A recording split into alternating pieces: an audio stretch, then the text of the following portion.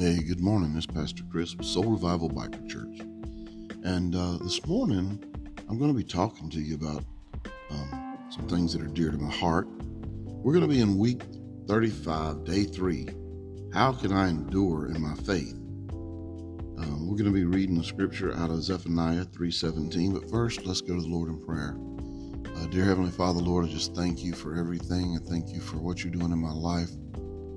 Lord, in the Proverbs, you tell us that if we ask you to bless our plans, that we will be successful. And we have some plans that are to be executed today.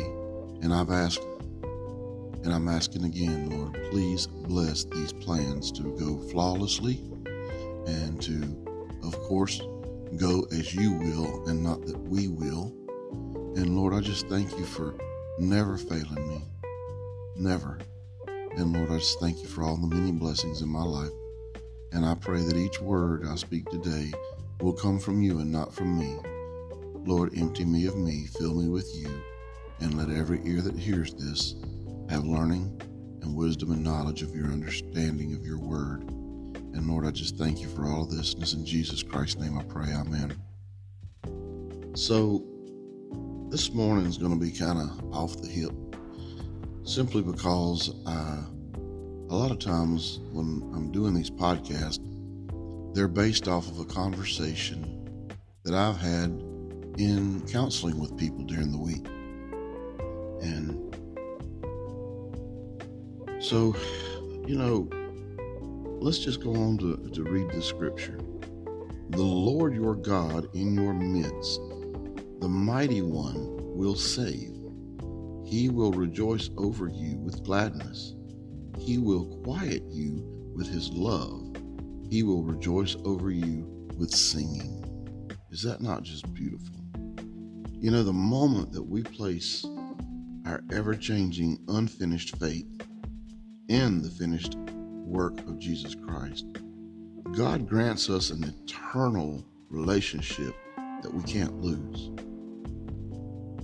We don't have to add anything to this salvation faith to ensure we will be saved. That's God's job. He is the one that saves us. But our weak salvation faith must grow into a strong Christian faith in order to receive all the family benefits and blessings of being a much loved child of God. I've seen amazing things. Doing a prison ministry is very fulfilling, and I've been doing it, I guess I've been about a year and a half now. And when I first started going into prisons, I had no clue what I was doing. I was totally going in on faith. And I guess because the way I look and tattoos and me being a biker, I was relatable for a lot of people. And so they opened up to me. And I was so surprised how many of them never knew anything about Jesus. They had never been taught anything about God. And because most of them had grown up in a situation where the only time someone loved you is when they expected something in return. When I came week after week, and I didn't get paid, they knew I didn't get paid. I did it out of the love of Christ. And some of them would ask me, why do you do this? And when I said, because he first loved me, they didn't understand it. When I told them I was called to be Christ-like, they didn't understand it. And I saw some guys that were really bad, mean-looking guys. The way they carried themselves, their attitude, their demeanor, I saw them fold. And it was all because they were experiencing the love of God, the love of Jesus Christ. And it was being given to them with nothing expected from them. I taught him about God's unconditional love for sinners, and I explained that it is the object of our faith in Jesus, not our own strength, that saves us. God's Spirit motivated David to approach me, and this is just one of the gentlemen I'm thinking about, but it motivated David to come and talk to me, and he approached me, and afterwards I told him about the love of Christ. I told him all these things, and he said, "You mean to tell me that God loves me?" And I replied, "That's all I came to tell you." And then suddenly tears come streaming down his face, and he reached out to me and he grabbed my hand and he smiled and said, "Wow." And then we started developing a relationship. He wanted to know more about this love. And as I shared my testimony with him and a little bit about my faith, I reassured him that when he accepted God, his name was going to be written in the Lamb's Book of Life. And my Bible tells me that once that happens, he will not forsake you. Now, if you go astray, he may chastise you till you come back. But if you saw the way that the shepherds did the sheeps, that was a lot easier of chastisement from God than what they showed Jesus with the sheep and the 199. And it's just amazing how God uses us when we let him. There's some people that you will be the only face of Jesus they see.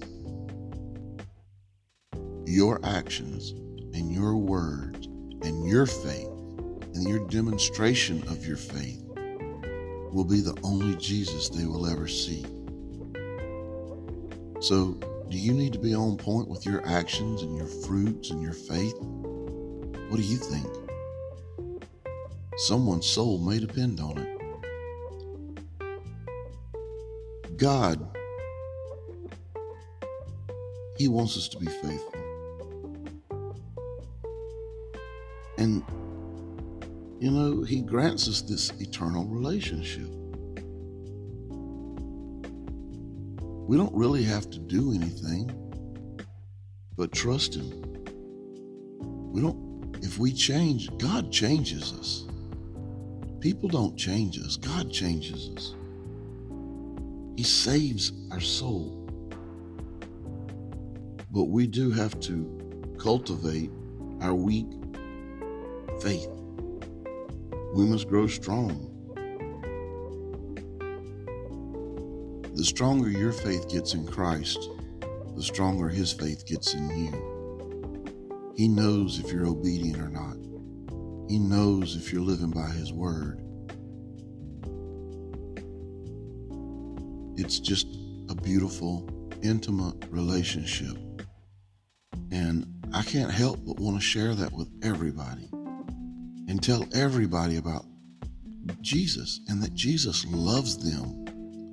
And sometimes, just like David, once he understood that Jesus loved him just as he was, right where he was, his whole demeanor, the color of his skin, the look in his eye, everything changed.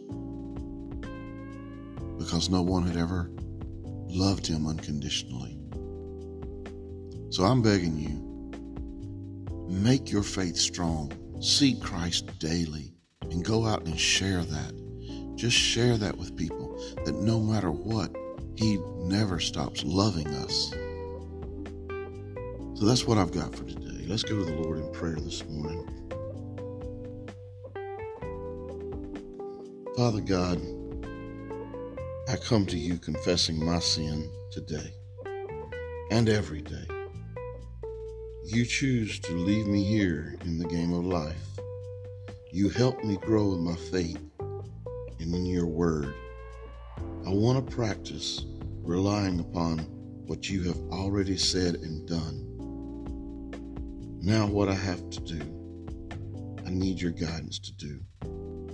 All I have to do to be blessed is to learn to rest in your word. Lord, help me remember that your word is better known as simply Jesus.